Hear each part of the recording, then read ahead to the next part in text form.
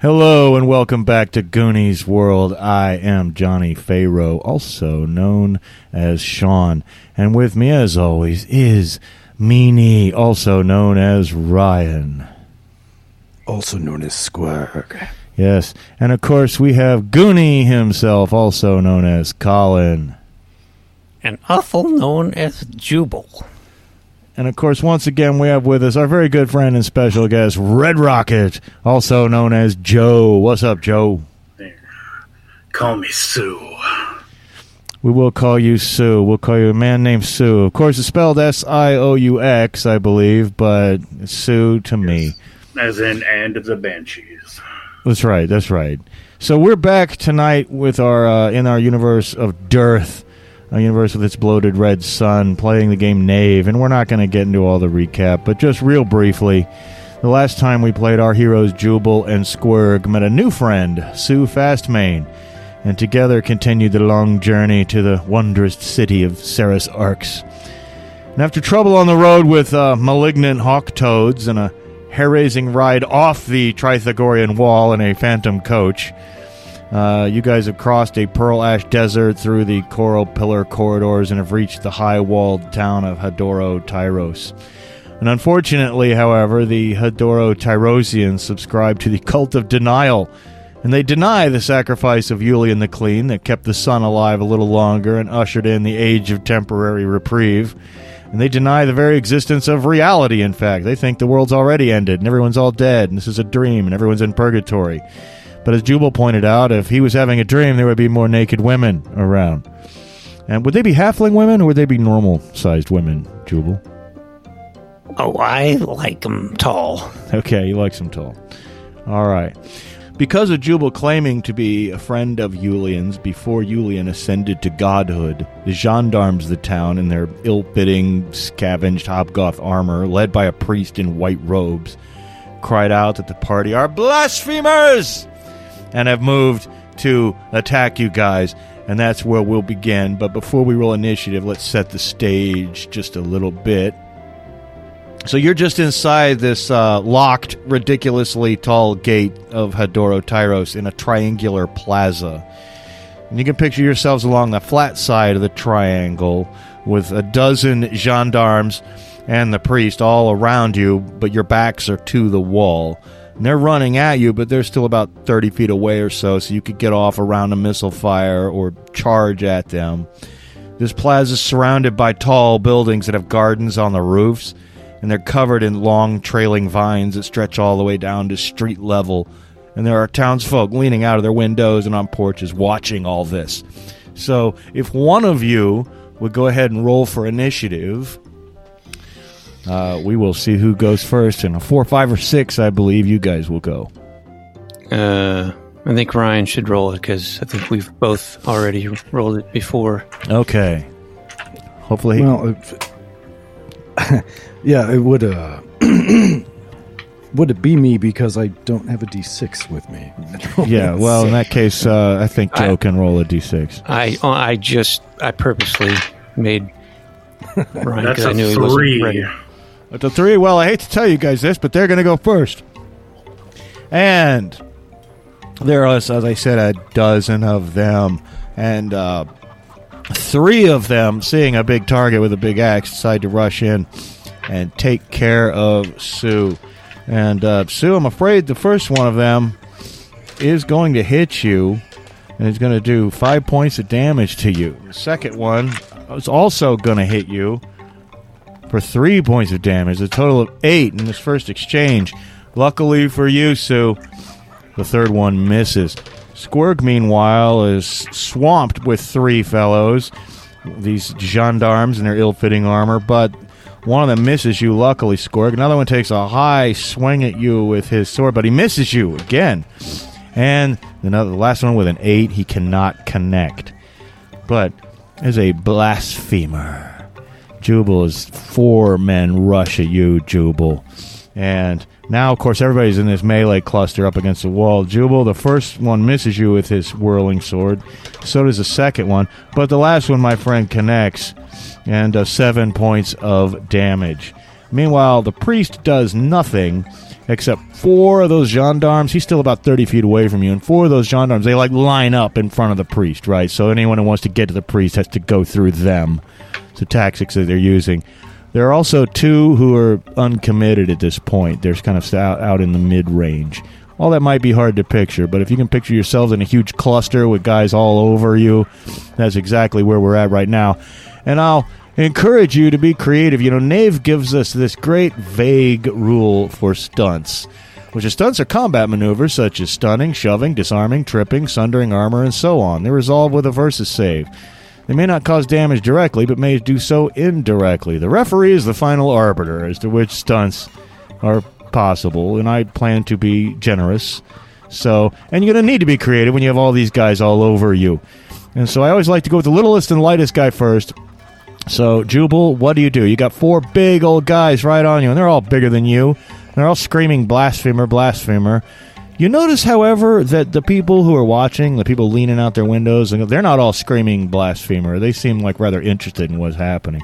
But, Jubal, what do? All right, so I think I'm going to cast a spell. Okay, we all have spells. Now, we all want to remember, too, that in Knave, they're not ones you memorize. These are on plates. You got to be able to have the plate and read them. So if someone ever took your plates, you couldn't do it, but you could certainly get it out and do it right now. Okay. So I wanted to cast Auditory Illusion. Okay. And I think what I'd like is for it to be like a great booming voice of maybe Julian the Clean coming from the sky or something, you know. Okay. Well, do it. What do they say? Do it, and what do you think Julian's voice sounds like in character? What's it sound like? Well, I'm assuming like Julian the Clean. He was an elf. He was an elf, right? Yes, he was. He was an elf. Not that changes the voice, but now he wants a commanding voice, so talk like this, you know, like a god. And I don't know. I want him to say like, "It is I, Julian the Clean. There is no blasphemy, for he speaks the truth. Stop your aggression at once, or prepare for doom." Okay. Well, you know what? That certainly causes the rank and file to hesitate for a bit. You're not sure what the priest is going to do. You can see him screaming. He's shaking his head. The priest knows full well what you're up to, especially because you're holding a plate, you know. But the guys are a little bit startled. They will have a negative effect on them. I don't know if this is going to end the fight, but it's definitely they're going to automatically lose initiative on the next turn, okay? So you guys I would think at least, that they are starting to doubt a little bit what they believe. Yeah, they're at least hesitating for a minute. But you know what? It's real hard to get somebody to change their not believe what something they pretty strongly believe, right? Because it's fake news. This is a fake pronouncement from a fake god. But the guys you were fighting are definitely hesitating. And since we roll initiative every round, they're going to automatically lose next round, right? So that means you guys now take your turn, you know, in this round, and then the next round you're going to go first. So you essentially get to go twice in a row because of what you have done.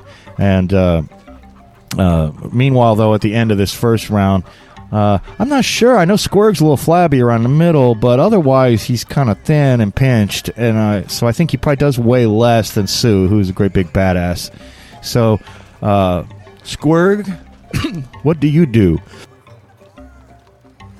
Well, I don't know. I'm thinking that he's got a bucket, and he's going to start swinging the bucket. No, actually, he pulls out his longbow. That's what he's going to do. He's going to pull out his longbow and shoot at the priest, because the priest is the main one who knows that we're up to some bullshit. So he's going to try to take a shot at him, because you can have like a flank of or a phalanx of guys in front of you, but that won't necessarily stop an arrow. So No, but I think that you would have to either shoot right through those guys with a small target or like arc it upwards. And I think it's fair to ask you to do this at a disadvantage, especially because you got 3 dudes in your face. Yeah, but I think it's a great plan. Yeah, that's fair. Yeah, it's a great plan. I hope it works. So if you roll with a disadvantage, meaning roll 2 d20s for attack, and take the worst one. Yeah. I'm gonna guess this is gonna be Dex. Yeah. Actually, ranged attacks are based on your wisdom in Wisdom, Knave. that's right, right. because it's a perception stat, and they.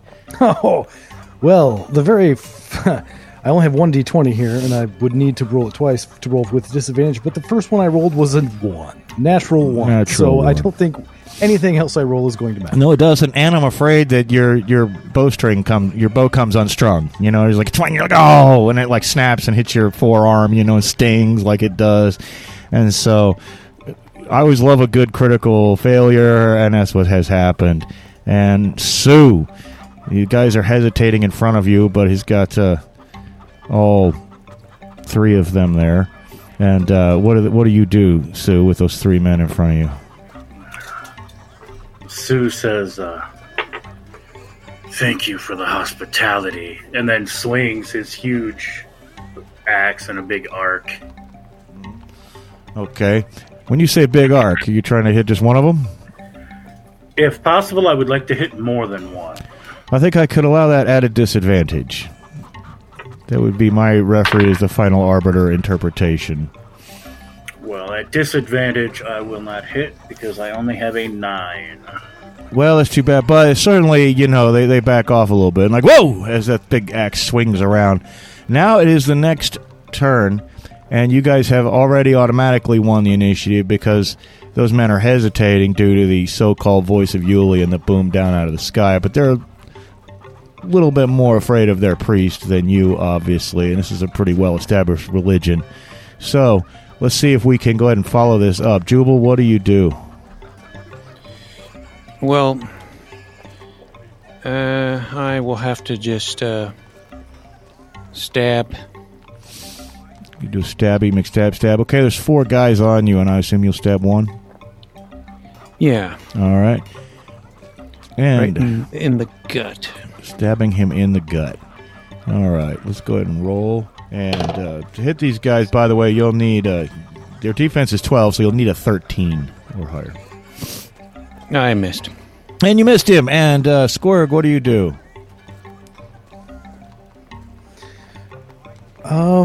Well, so his bow has come unstrung, which is very unfortunate. So I think what Squirg is going to do is try to push through these 3 guys that are in his face and rush the priest and attempt to tackle the priest, like blowing through the guys guarding him, which is probably going to be impossible. Or the minimum incredibly difficult, but he's pissed. I think you should do all kinds of incredibly difficult stuff, and we're going to settle this as what they would call a versus save. We're both going to make strength rolls. But first, you got to get past the guys who are on you, right? So pushing through them, why don't you go ahead and make a strength roll? These guys have a 12.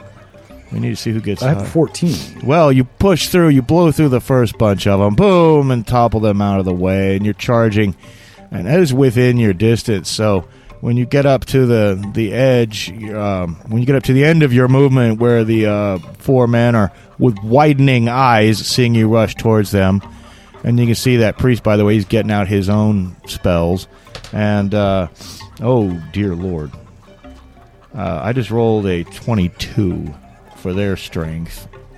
And of course, I'm not rolling for each one separately. I'm just kind of averaging it all out. But you never know. You could go higher than that if you really, really roll lucky. Oh, but a 17. Well, at least you're up there, and you're right on the other side of them, and you're in a pushing and shoving match. You know, it's all getting nasty. And Sue, you still got those 3 guys who backed away from you for a minute when your axe took that huge arcing swing. But what do you do now? With a frustrated growl, Sue is going to try the same thing again. So I'm assuming it's still at disadvantage. Yeah. Well, if you're going to do the same thing again, yes. Yes, and he will get a 13, which is 3 less than what he needed. No, he actually needed. Oh, no, he needs a 13. He needed a 12 to hit them. Oh, okay. So he needs a 13 or higher. So he does hit them. You may roll damage to be applied to all three of them separately. I mean, just roll once, and we'll give all three of them the damage. Okay. And forget, do I add anything to my damage? No. Okay. So damage for my big old axe will be... Oh, you're kidding. A 1. Well, they each take 1 point of damage. Oh boy. That was so anticlimactic. Well, at least they got a little slice. They might think twice about it. They might think twice. They have some some shaving cuts. Yeah, they might have a few shaving cuts to worry about. And so it's their turn. It's the bottom, basically, second half of the second round. And Jubal, these guys, I'm going to roll 4 20-sided dice all at once here. And I'll attack you. Well, you're only hit twice. And the first time, you're hit for 3 points of damage, Jubal. And the second time, you're hit for 6. So 9 points of damage total in that. And then, since we're all right here, those 3 guys are a little startled, Sue, but they back off of you a little bit for a minute, but they come charging back in. 2 of them actually hit you. But both of them roll low, and altogether you only take 6 points of damage. And let's see. And what is your wisdom, Squirg?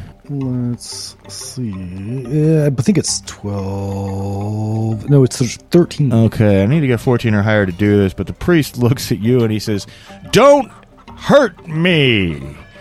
He's reading from his tablet. He's trying to put the command spell on you. He can only give you a 3-word command. But he's saying, "Don't hurt me," to you. And actually says, "Do you really want to hurt?" No, there's too many words. But guess what? He can't cast a spell. He can't get it off. He stumbled over his words. He fumbled. There's some extra noise. For whatever reason, the energies of the universe are just not aligning, and you still very much feel that you would like to hurt him. However, those 4 guys right in front of him haven't done anything yet, and they all attack you.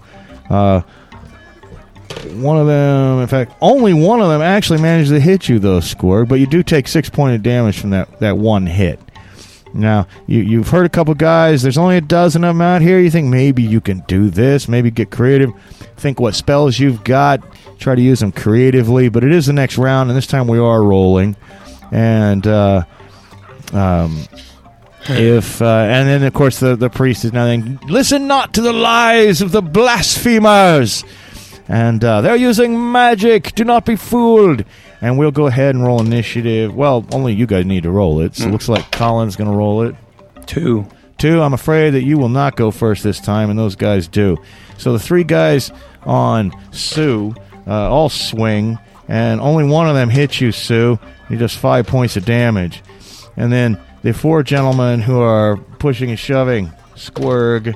Well, that's only one of them hits you there, Squirg, but it is a 20, and in my world, that's double damage. So you take 10 points of damage from that natural 20. Bam! And luckily, the others did not hit you. And also, Jubal, you got 4 guys on you. Don't forget, there's still 2 that aren't accounted for. Jubal, I hate to say this, 3 of them hit you. And that's 5, 10, 11 points of damage total, Jubal, as these guys are slicing you up. And, of course, you guys got a decent number of hit points compared to other OSR games. I was already hurt from last session, so I am... Let's see. Are you in trouble? Well, yeah. I'm... think at negative... I don't know how far I can get. Well, you go to 0, but yeah, you're down on the I'm at ground. 0. Well, you guys see all this, and did I get in all those attacks on their turn? Yes, I did. And one of the 2 guys was uncommitted. He actually runs up and he grabs Jubal, by the hair, and he puts a knife by his throat, and he says, "Surrender! Surrender or the blasphemer dies." "Yes, surrender or the blasphemer dies," says the priest. Do you 2 want to surrender, or do you want to fight on for a little bit longer and see if you can save your friend? Sue, me be thinking about it. Sue doesn't surrender for anything. Well, Sue, me name Squirg, but me name not stupid. Okay. So you throw up your And hands. it seems like we haven't the numbers to take these bastard lying blasphemers. Well, whatever they are, I don't know. They don't believe in Julian the Clean. Well, do you just throw up your hands and surrender at this point, Squirg? Well, so he's going to act like that's what he's doing, and then keep an eye on what Sue is doing as well. Okay, well, Sue, what are you doing? I think we know what Sue wants to do. All right, Sue, well, you're allowed to do whatever you want to do. Incredibly frustrated after this first 2 attacks. He's just going to try and cleave one of these guys in half.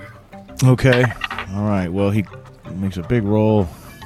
Makes a big roll and gets a big miss. Gets a big miss. Okay. Well, no one has officially surrendered yet. Of course, you got an eye on that. You got an eye full of that big miss there, Squirg. But one more time, I would like to go ahead and roll initiative. So if one of you guys could roll for me, I want to see if you guys have a chance to go or whether they're going to go first again. So I would just like to kind of interject when he sees Sue make a big whiff. Squirg will just make a subtle like shaking of his head, looking at Sue like, "Don't keep going, man." Like, Yeah. like he's trying to send him like a message. Yeah, of course, you just met this guy. You know, he could be a wild card. He's an unknown element. You and Jubal have been traveling together for a long time. And seeing the knife up to Jubal's throat might give Squirg room for pause, where it might not give Sue room for pause. But what do we get for our initiative roll there, guys? Why don't you go ahead and roll it, Sue? Since you're the only one who's actually fighting. 5. Well, you get to go again. So what would you like to do? Well, considering his luck and his virtue, taking that into account as being a just man, he's going to not swing his axe, but he's just going to bring it down in front of him and just set it like on its head. Okay. The handle sticking up. Okay, all right. Because he doesn't want this little guy to get killed. Well, yeah, and that's good. That's good. And of course, the second it becomes obvious that you guys are, you're just swarmed, and there's only a dozen guys out here. Some of them are a little bit cut, but nobody's seriously wounded. The priest says, "Seize the blasphemers!" Every time they even say the word blasphemers, they yell it like John Cleese, every single time. Blasphemers! And, with some unnecessary roughness, because you've already basically surrendered, they go, "Come here, you!" and they grab you, Squirg. "You big flabby bastard, get over here!" And they, spin you around, and at least you had the brains to stop. And then they're like, "All right, get over here, you!" And they rush over to you, Sue, and they grab you, and everybody's arms are pinned behind their back, and Jubal, you're smacked around into bare consciousness, and they drag you over to the priest, who whispers a few words over you and stabilizes you and brings you back up to 10 hit points, but that's it. And you're woozy, and you don't know what just happened, but by the time you come to, you guys are all in manacles, and you're being led to the city, but there's not great rejoicing amongst the citizens. You can't help but think, as you look up at them, looking out of their windows and off their porches, these great vine-covered buildings, that just a tiny, tiny part of them is sort of mildly disappointed. But you fought a brave battle against great odds, and no one could blame you for, being defeated. But at least you knew when to surrender. So, Anyway,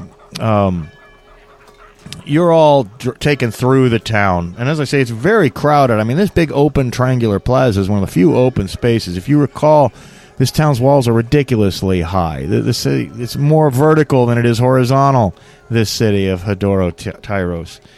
And you're taken through these crowded streets, through the vine-covered buildings, and beyond the triangular plaza.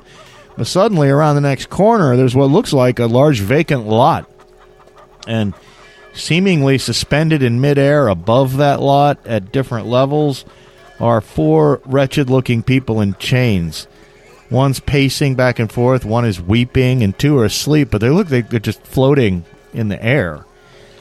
"Welcome to the Invisible Tower," says the priest. "This is your new home." And you're led Use a through. little privacy. Well, there's certainly no privacy. In some ways, it's a great prison, right? Because everyone in the whole town can just look up any time and see these people. But it's a big tower. I mean, you guesstimate maybe, it's hard to tell because it's invisible, but once they lead you in, you can't see it, and they start pushing you up invisible stairs, which is really difficult to navigate. You keep tripping, and they're used to it. So every time you trip, they're impatient. "Get up there, you! Get moving, you!" They march you all the way up to the top. You can count. You're on like 12 flights of stairs, and it's daytime still. So it's not lit up or anything. But they take you into this invisible cell. Now the chains are visible. They just look like they're hanging there in midair. But they go ahead and manacle you guys around the waist. I mean, they put a chain around your waist, and then you're manacled to that chain, but your legs are free. Sue wants to protest as they're putting him in. "Hey, I just met these guys. Look, that fight down there, you started it. I think the little one might have some sort of insanity." "You'll be free to speak later, blasphemer." And you're all left there for a moment, and they leave the room and close the invisible door, and you can watch them walk back down the invisible stairs. And you can see, below you on different levels, the other prisoners. You're tempted to, shout to them, but you realize they can't hear you. I mean, the walls, you stop sound perfectly well. You just can see right through them. And you're so high up, though, that you're actually above most of you're certainly above the level of the walls and most of the buildings here in Hadoro Tyros. And you can see beyond those walls, several marches or miles away to the southeast, there's something you just can't miss. There's this huge black step pyramid at the edge of a massive rift in the earth. I mean, from here, even though you don't have a great angle on that rift, it seems like a bottomless pit, and there's deep purple smoke rising out of this pit before this great black step pyramid.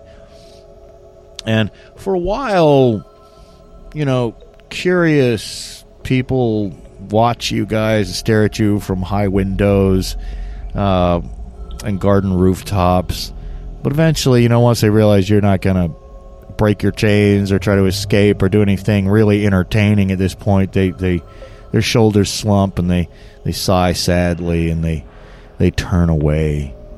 And you're left there for a few hours.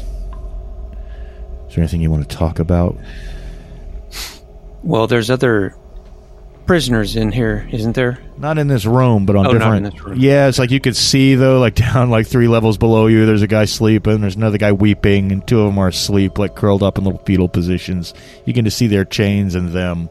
And every now and then, guards walking up and down the stairs. One thing you can see, though, is all the way down through the 12 invisible floors, all your stuff, you got, except for, the clothes you're wearing, your stuff is thrown into an invisible closet. And an invisible lock is locked by one of the guards. You're on the 12th level of this tower. All your stuff's down on the 1st level and locked in. And, yeah. So that's where you find yourself. And I don't know if any of you has the capability of helping Jubal with his hit points. I don't think you do. I don't think you have any of those spells handy. But I'm going to leave you two to talk for just a few minutes in character and let you bemoan your fate. Well, I do apologize for getting you into this, Mr. Fastmane. They started it. Yes, I mean, I had no idea that these people would have such a crazy belief system that they think the world isn't real. It's plain to see for everyone that it's real. And, in my past life, I was somewhat of a hero and made a name for myself, and and then I tried to settle down, and that didn't work out. But I had no idea my past would come back to haunt me like this. Yes, they believe in very strange things here. Yes, and I don't know if there's a way to convince them otherwise. Me don't think so, but me do think we... It seems like, I don't know what kind of punishment they have in mind, but if we could get out of here, that would be ideal, but I don't see a way to do so with, these chains. Well, and you think maybe, just maybe, you might, if you were to really concentrate all your strength, be able to break yourself or one of your friends, break the chains. But, everybody in the whole city could potentially see you, and certainly the guards, maybe nighttime might be a better, depending on how well they light things up, which you don't know. But the day does pass, and after a few hours, you could see a guard climbing stairs from below with a serving tray. He's climbing the invisible stairs, of course, and he slides open the invisible hatch and the invisible door of your invisible cell, and he slides in the tray, and it's just you got just enough room in the chain, slack in the chain to be able to get it. But there's 3 cups of small beer, and there's 3 bowls of watery but good smelling moo stew. And the guard says to this lad, "Eat up. You're going to need all your strength to stand trial tomorrow before the priests of the Red Circle." Yeah, that's right.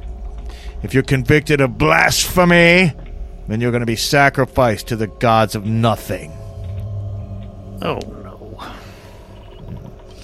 And you can try to get some more information out of him if you like, but otherwise looks like he's going to walk away. Precisely what time tomorrow? At dawn. That's when all the trials happen, to the gods of nothing. Is this a trial by combat? Oh, no. Which is good for you, because from what I've seen, you're very ineffectual at combat. It's not my strong suit. No, it will be a trial. But I assure you, you'll get a fair trial. Oh, yeah. Funny. I tell you this, the gods of nothing are hungry. Well... So, the gods of nothing... I've not heard of them before, I don't think. Well, they have no tenets. They are nothing. We believe in nothing. We believe in nothing, Lebowski. and yes, but when he mentions the trial, he keeps pointing and nodding over at the that black pyramid that's a few marches or miles away. Like, you think that's where and the pyramid's like right up against that pit, the step pyramid. And you can see now that you thought it was like a stairway going up the sides of the step pyramid, like slicing the steps. You really know it's a slide. and you just have this terrible premonition of being slid down, the side of the pyramid. You're like, down into the pit of... sacrificial bodies usually go into pits. That's right. It's not surprising. Yeah, and you don't know if this pit's really bottomless or not, but it can't be good in there. I mean, obviously there's deep purple smoke billowing out of it, and it's no accident that we have smoke that is deep purple colored. If you know your classic rock, then you know the riff that is playing inside my mind right now. But however, would you guys like to eat the moo stew or drink the small beer? Do you trust it? Oh, I'm so hungry I don't even have a choice. I'm just glad it's not something horrible looking. I was going to say, I hope if they were going to bring out some kind of nasty slop, I would hope that would be invisible too, so I don't have to see it. But this looks like a decent meal. So Yeah, I mean, Skorg, you're a connoisseur of moo stew, aren't you? Yes, and me flabby, and me can't keep this flabby figure by not eating the moo stew. Yeah. Like I say, it smells pretty good. Does anyone want to, taste it with their tongue and see if maybe it's, okay? Because I mean, I'm not even gonna bother. I'm just gonna eat. Squirg's just gonna fucking eat. Okay. I'm gonna wait and see what happens to these two when they eat it. Okay. Well, they eat it, and they don't have any ill effects. Like I say, it's a little watery, I mean, but it's well seasoned, and it's maybe they really do want you to have your strength tomorrow. But I'll assume you guys go ahead and eat up. While we're eating, Sue wants to ask Jubal, are you sure this past life of yours really happened? Because you may have noticed that the sun is still red. Maybe these guys have a point. well, yes, I am sure. I saved the world. It was very complicated and detailed. I don't remember it all, but I do remember that there would be no sun at all if it wasn't for me and my compatriots. Yeah, and I'll interject here. Just, the listeners wouldn't necessarily know this, but off mic many years ago, we had a campaign set in this world, and Jubal and Joe playing a different character, and we had a character named Julian, played by our friend Teresa. And to save the world, these guys awakened the metal gods, which were essentially giant robots. And the long and short of it is Julian sacrificed himself by flying his metal god into the sun. And so instead of the world immediately ending, the world was granted. You just went from the age of lamentations, where the world was ending, to the age of the temporary reprieve. The world has been granted a temporary reprieve, and that's why some people worship Julian, but not these people, not the cult of denial. And as the hours go on, remember, it's never like bright daylight. The sky is usually kind of a navy blue, and you can see, certain stars in the daytime.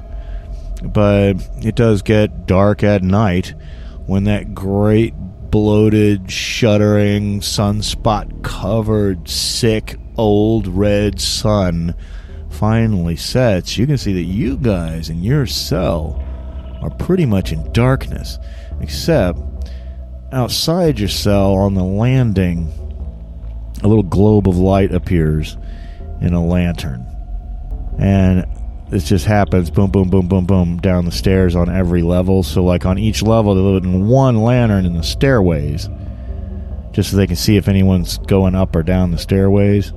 But you guys in your cell are more or less in complete darkness. Someone would have to be standing right outside the door staring at you. And the good thing about being in an invisible prison cell is you can see if somebody's standing right outside the door. So it's dark. And, for all you know, there's windows in this cell. You don't know. You'd have to walk around and feel all the walls. You think maybe if you were to somehow get out of the chains, you might be able to come up with a plan to get out of here, even if it meant dashing down, But all your stuff is down on level 1. Your spells, all your weapons, maybe not your armor. I think your armor is enough like clothes. None of you guys are really decked out in anything serious in terms of armor, I don't think. It's like leather and, quilted and padded armor. So, and of course, thank God that Squirg still has his lace-up Jim Morrison pants, I'm assuming, from the previous campaign that we did. And don't you have some Kiss makeup, too? I don't want to forget about the Kiss makeup. We never really got to use that in the last one, I don't think. But you did get some black and white makeup from Bong and Aki, the donkey-headed guy. That is true. I had forgotten about that, but now that you reminded me, yes, he did have that. That's right. Some kabuki-style makeup kid. Yeah, because I think I recall Jubal was actually borrowed some of it because he was going to... he never did, but he was going to mark... There was an invisible servant in Tsar Nawal's keep or whatever. Yeah. he was going to try to mark him so he could keep track of him, but we could, if we do get out of our chains, we could use that paint to mark where certain things are, in this invisible.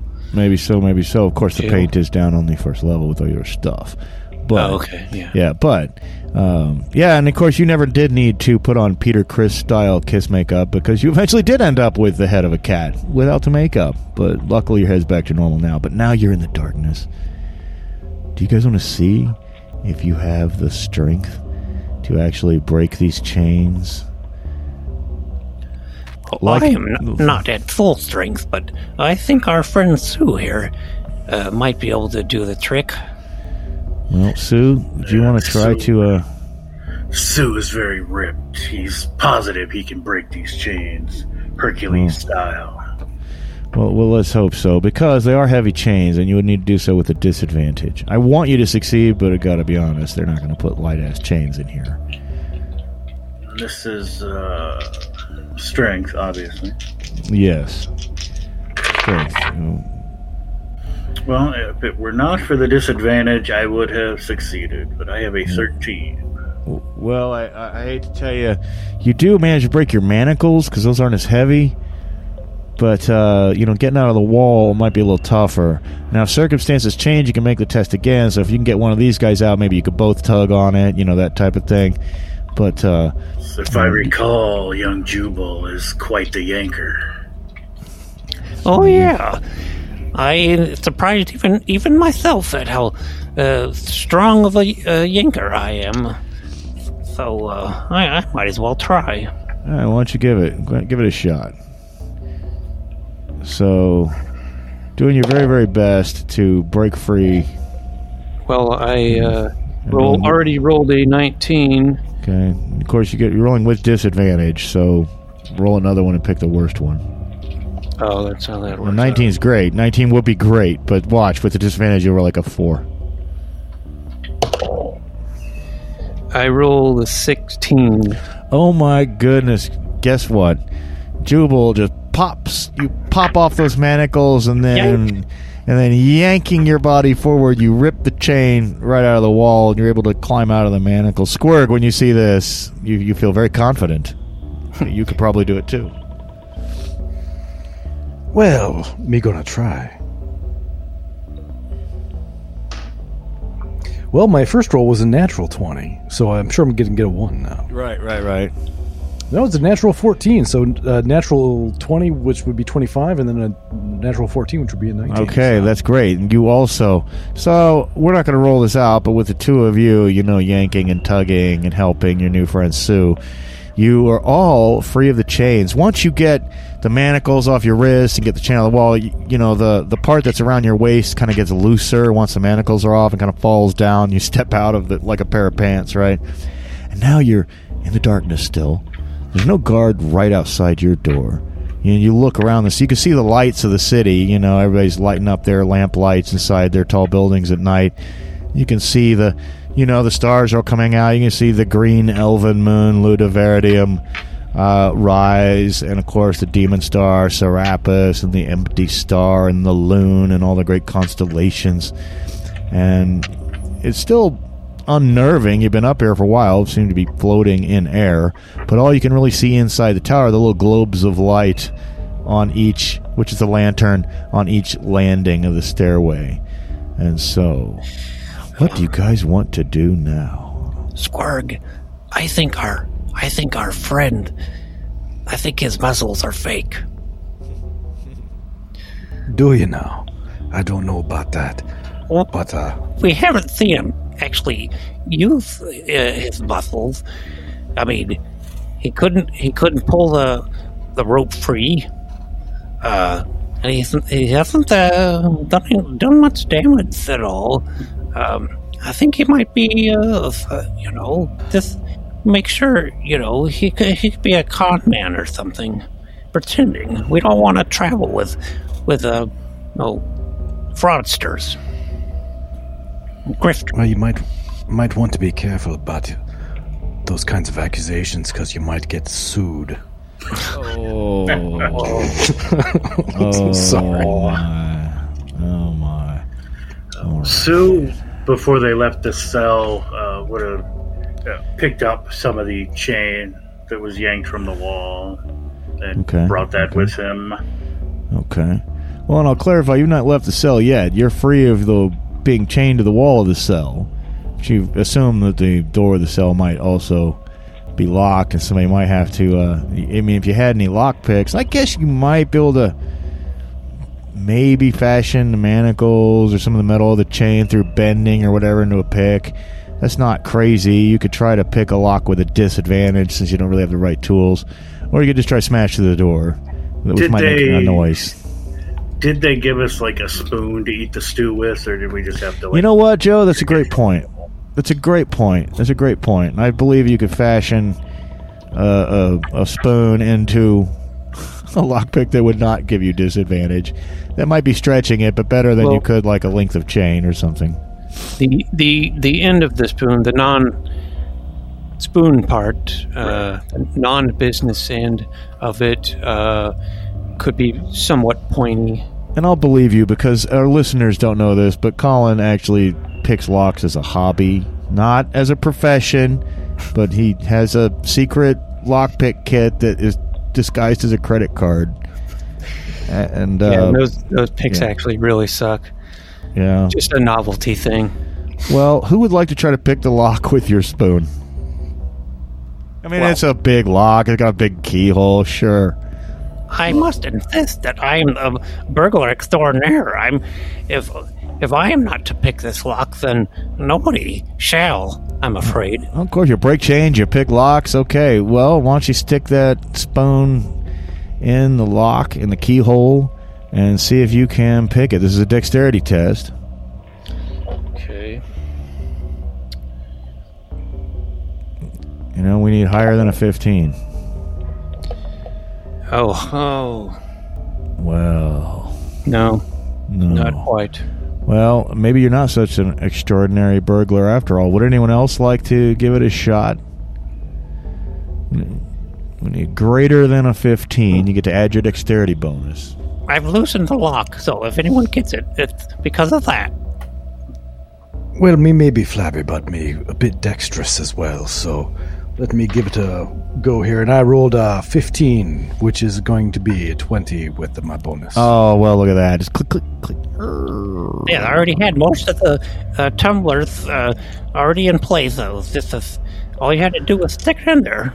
So, you're welcome. Well, here's the thing, and I would not stand to talk too long because opening the door leads onto the landing where there is that global light. Now, if anyone happened to be looking up right at this minute, they would be able to see the door open or see you walking past it, you know. So, unless you could think of some other stratagem, you know, it seemed to me that just rushing past it real quick, you know, and closing the door behind you might be the best way unless you guys can think of something else.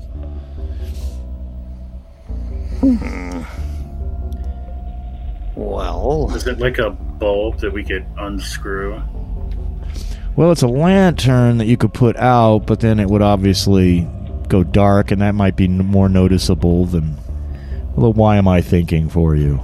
But then we would have the advantage of the darkness to subdue anyone who came looking. Or the disadvantage of the darkness to draw the attention of anyone who happened to look up. So I think I think Squirg is going to think that speed is going to be the sort of key to not getting noticed, and he's going to just fucking rush down the stairs. Okay.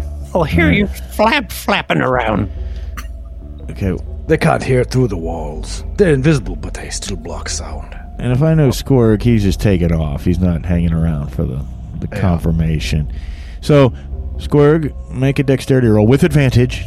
And the advantage is because people aren't necessarily staring up at you right this very second, you know, any of the guards in the building. Do you succeed? Well, I don't know, but he got a 16. Okay, well, you succeed. Yeah, you need a 15 on everything unless otherwise specified, or higher than a 15. So, yeah, Squirg just takes off, and you make it down 3 flights of stairs before you got to hide in the shadows again before that burst of energy ends, right? So you've gotten down to level 9 so far on that dexterity roll, and no one seems to have noticed you. No one seems to have noticed you. You're just outside the globe of light, on the 9th floor, waiting for your friends. Who wants to try it next? Well, I assume he made it. I don't hear any commotion. So, well, I hope you don't mind, Mr. Fastmane, but I'm going to follow my friend here. You're certainly faster than I am. Yes, I assume that I am. Yes, I think I will attempt to make a run for it. Okay, make a dexterity roll with advantage. Be greater than a 15. Okay. Re-roll twice then? Yeah, roll twice, pick the best one. That's right. Well, my best one was a 15. Do we add our bonus? We add your dexterity bonus, yeah. Okay, then that would be a 19. Yeah, you always add when you're making a test. You just don't add for damage. Yeah, 19. You make it. You rush down and you take up your position behind Squirg on the 9th floor. No one's seen you guys yet. No one's seen you yet. How about you, Sue? All right. I still have advantage as well. Yeah, all of you do, and the advantage just comes from the fact that no one's actively watching you at the moment. That would be an 18, and That's my great. modifier will make it a 21. Oh, well, that's great. Soon you guys are all together on the 9th floor. Now let's see if you can get down to the 6th floor without anyone noticing. They would have to be, purposely looking up, and if they're not, then they're going to notice some peripheral movement or whatever. But because they're not, that's why we have the advantage. And if you want to, you can all just roll at the same time and go together on 3,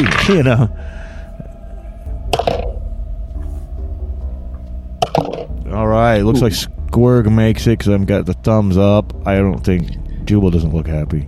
No, I made it. Oh, good. And so did Sue. So congratulations. You guys have made it down to the 6th floor. You're just outside the global light on the landing. No one's noticed you yet. All your stuff is on the 1st floor. So you know what that means. You got to do this 2 more times. Oh, I wish we could just drill down through these floors. I can see it. I just can't grasp it. It's too far down. Yeah. All All right. right. Well, here we go again. Let's try and make that mad dash. So far, so good. So far, you've been lucky. Another natural 20 from Squirrel. Oh, He's nice. just Nice. cashing them in. Nice. Uh-oh. Ooh.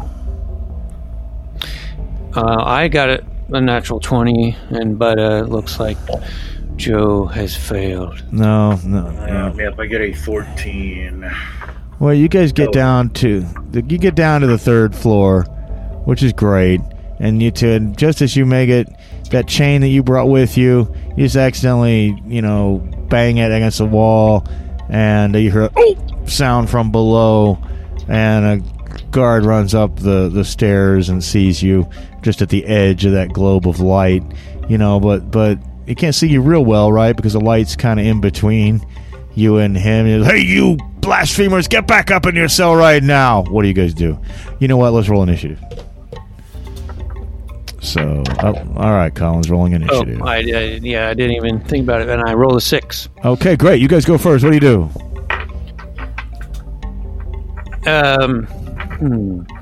Well, he's the only guard. Yeah, well, he's the only one that noticed it right now. He hasn't screamed or anything yet other than yelling at you to go back to your cell. And you know what? I've been doing this lightest guy goes first. That's not a Knave rule. Knave lets you guys go in whatever order, Really loudest, pushiest guy goes first is sort of how it works. Well, in that case, I think that would be Sue. Okay. And Sue's going to try to rush forward and get this chain around the guy's neck and, start strangling him before he can call for help. Okay, that sounds great. And to me, we're supposed to handle stunts with a versus type of thing. And I think that's kind of a dexterity-ish sort of thing, don't you? I mean, you're going to try to wrap it around him. He's going to try to square him out of the way before he can call for help. So, yeah, he's going to roll his. And, you got a very, very, very good shot here, my friend. So I do not have a good shot because when I add my modifier, I have a 5. Well, he has an 8, and he's like, "Get off me! Go, help! Help! help! Get on me! Help! Prisoners escape! Blasphemers escape! Help! Help! And here's some other footsteps, but they're not there yet. And you other two guys haven't gone yet. What do you do? Squirg? Squirg's gonna run for the first floor and scream, "Forget it, let's all go! Come on, friends!" He's just gonna fucking run for it. Okay, I'm gonna make you push past that guy, though. Let's have an opposed strength test. Oh, shit. Yeah. He rolls real bad, though, so you'd have to really screw this up. Well, it's gonna be a 22. All right, well, yeah, not only that, he's kind of up the stairs, you're coming down the stairs, you got momentum on your side, you kind of bowl him over and knock him out of the way, and you're rushing for the first floor. What are you doing, Jubal? If he's doing that first, then I will probably have to run after him. Okay. Well, you guys make it to the first floor, and you can see where that closet was. But in the light, at the edge of the light on the first floor landing that leads into that room, you see two more guards coming out of an invisible door from that room where your stuff is, in between you and it. And they're like, "Hey, you!" And let's go ahead and roll initiative again as a party. Hopefully, you guys get a 4, 5, or 6, and you can go first. 4. Okay, guess what? You guys are going first. So you got two guys in your way trying to block the doorway. What do you guys do? I will try to do like the classic small person through the legs. Okay, that sounds great. Let's make an opposed dexterity test for that. Or a versus test. Ooh. You need to get higher. Well, you need to get a 17 or better. Well, I rolled a 17. Well, plus what, plus your dexterity bonus is going to be way higher. So like, "Hey, you little shit, what? And you're running right through past their legs, and you're into the room where the closet is. I mean, the closet is still closed and probably locked for all you know, but Squirg, what do? You see your friend get past, running through in between their legs. It's gonna try to just bowl past him. Yeah, bowl past him using the linebacker technique here, and we'll make a post strength test for that. This time I got, you would need to roll an 18. I'm rolling very good all of a sudden. Well, I rolled.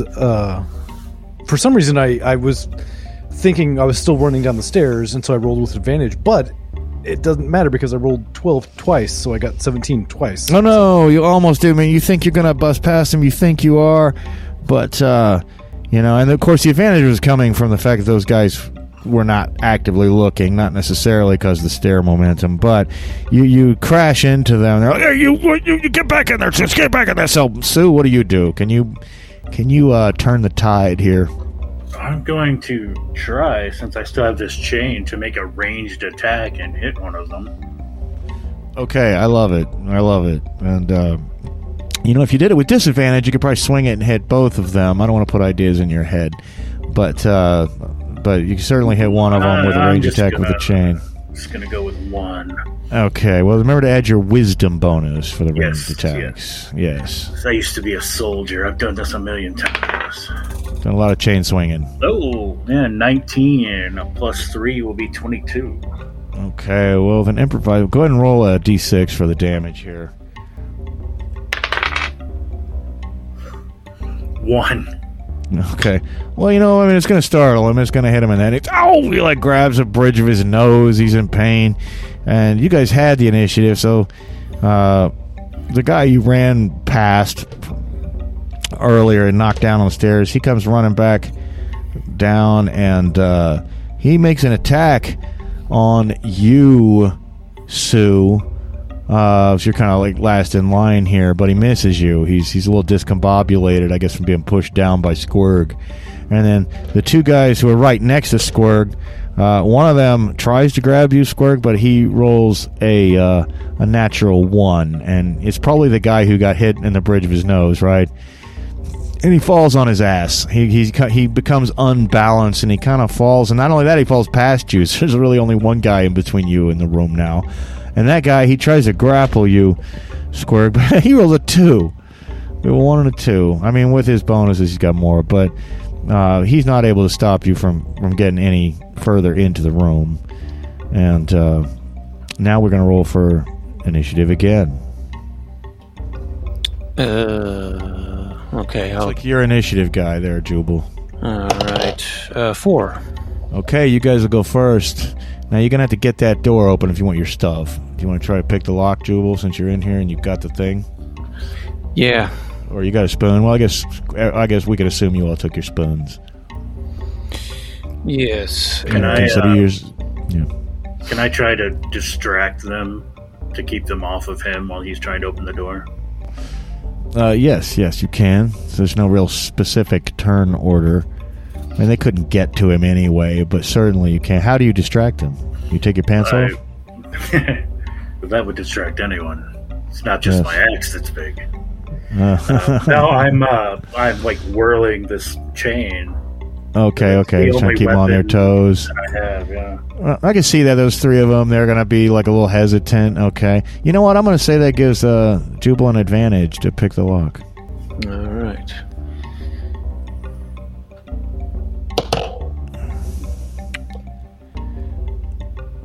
And while he's doing that, what's Squirk doing? Really, he's just waiting for the door to get open so he can go get his shit. Yeah, and probably also trying to stay out of the way of the whirling chain. Did you not that far? Yeah, exactly. Well, I don't know what I needed to get, but I got it. Always need a 15. Not rolling a 15. Yeah. Out of 14. Oh no, he's working with it. He can't quite get it. And well, in that case, Squirg would like to sort of stop just evading this chain and try to bowl the door down. Just like rush into it and shoulder it to open. All right, make a strength test. Do you rush across the room and crash into it? I can't tell if that's a 6 or an 8. That is a 6, so 21. All right, bam! Door cracks open, and of course all your stuff's right in there. And yeah, now like I say, these two guys are a little bit distracted still. They're afraid of that chain. Now, if you guys don't try to stop and put on all your stuff now, if you just grab your bags and run, you might be able to bash your way out the front door and get out of here before these guys can do anything, if that's what you want to try. If you want to stop and put on all your weapons and everything, it might be a little trickier. What do you guys want to do? I mean, I didn't even really have any armor, so I just want to grab my shit and go, I guess. Grab your stuff and go. Yeah, I agree. I mean, they didn't even take our armor, I don't think. So I think we're just just grab stuff, run, and sort of out. Right. Okay. Just grab my bag and my axe. Okay. Now I'm assuming you're kind of still swinging the chain around, keep them a little bit at bay. They're all yelling though now, and you can hear footsteps running through the streets. But you guys, somebody needs to smash their way through that front door. Well, I say if Sue's going to be like waving the chain and trying to keep him off of us, Squirg. As I back in the room, because obviously I can't swing the chain and grab my stuff, I would have let the chain go and sort of flung it at them. Okay. All right. And then we could have run. Okay. Well, who does want to run, and who's going to get to that door first and smash it open? Well, I'm not. If we're being indecisive, Squirg is going to just roll a natural 20. All right, and bam! You crash your way out of the invisible tower back into the crowded nighttime streets of Hadoro Tyros, while the cry of blasphemers is now echoing throughout the streets, and people are leaning out their windows to see what's going on, and you guys go tearing off into an alleyway, and that's where we'll end it for this episode. So that was 3 natural 20s from Squirg today. Very nice, very nice. And we had a couple natural 1s. I got at least 1 natural 1. I got 1 natural 22. Squirg had 1 as well. Yeah. Okay. Yeah, well, we will be back for one more episode of Knave, and you guys could, we'll see if you can escape from Hadoro Tyros, the city, in our next episode. Yes. And until stay tuned to see if Sue can hit anything. Yes, House of Whiffs once again on Goonies World. We will see you next time. Hey everybody, if you like our podcast, don't forget to leave us a good rating and or review on Apple Podcasts, Podchaser, Spotify, or wherever you're able. Subscribe to us on YouTube. Follow us on Twitter at Goonies_World. And check out our website at GooniesWorldPodcast.com. Email us at GooniesWorldPodcast@gmail.com. Thank you for listening.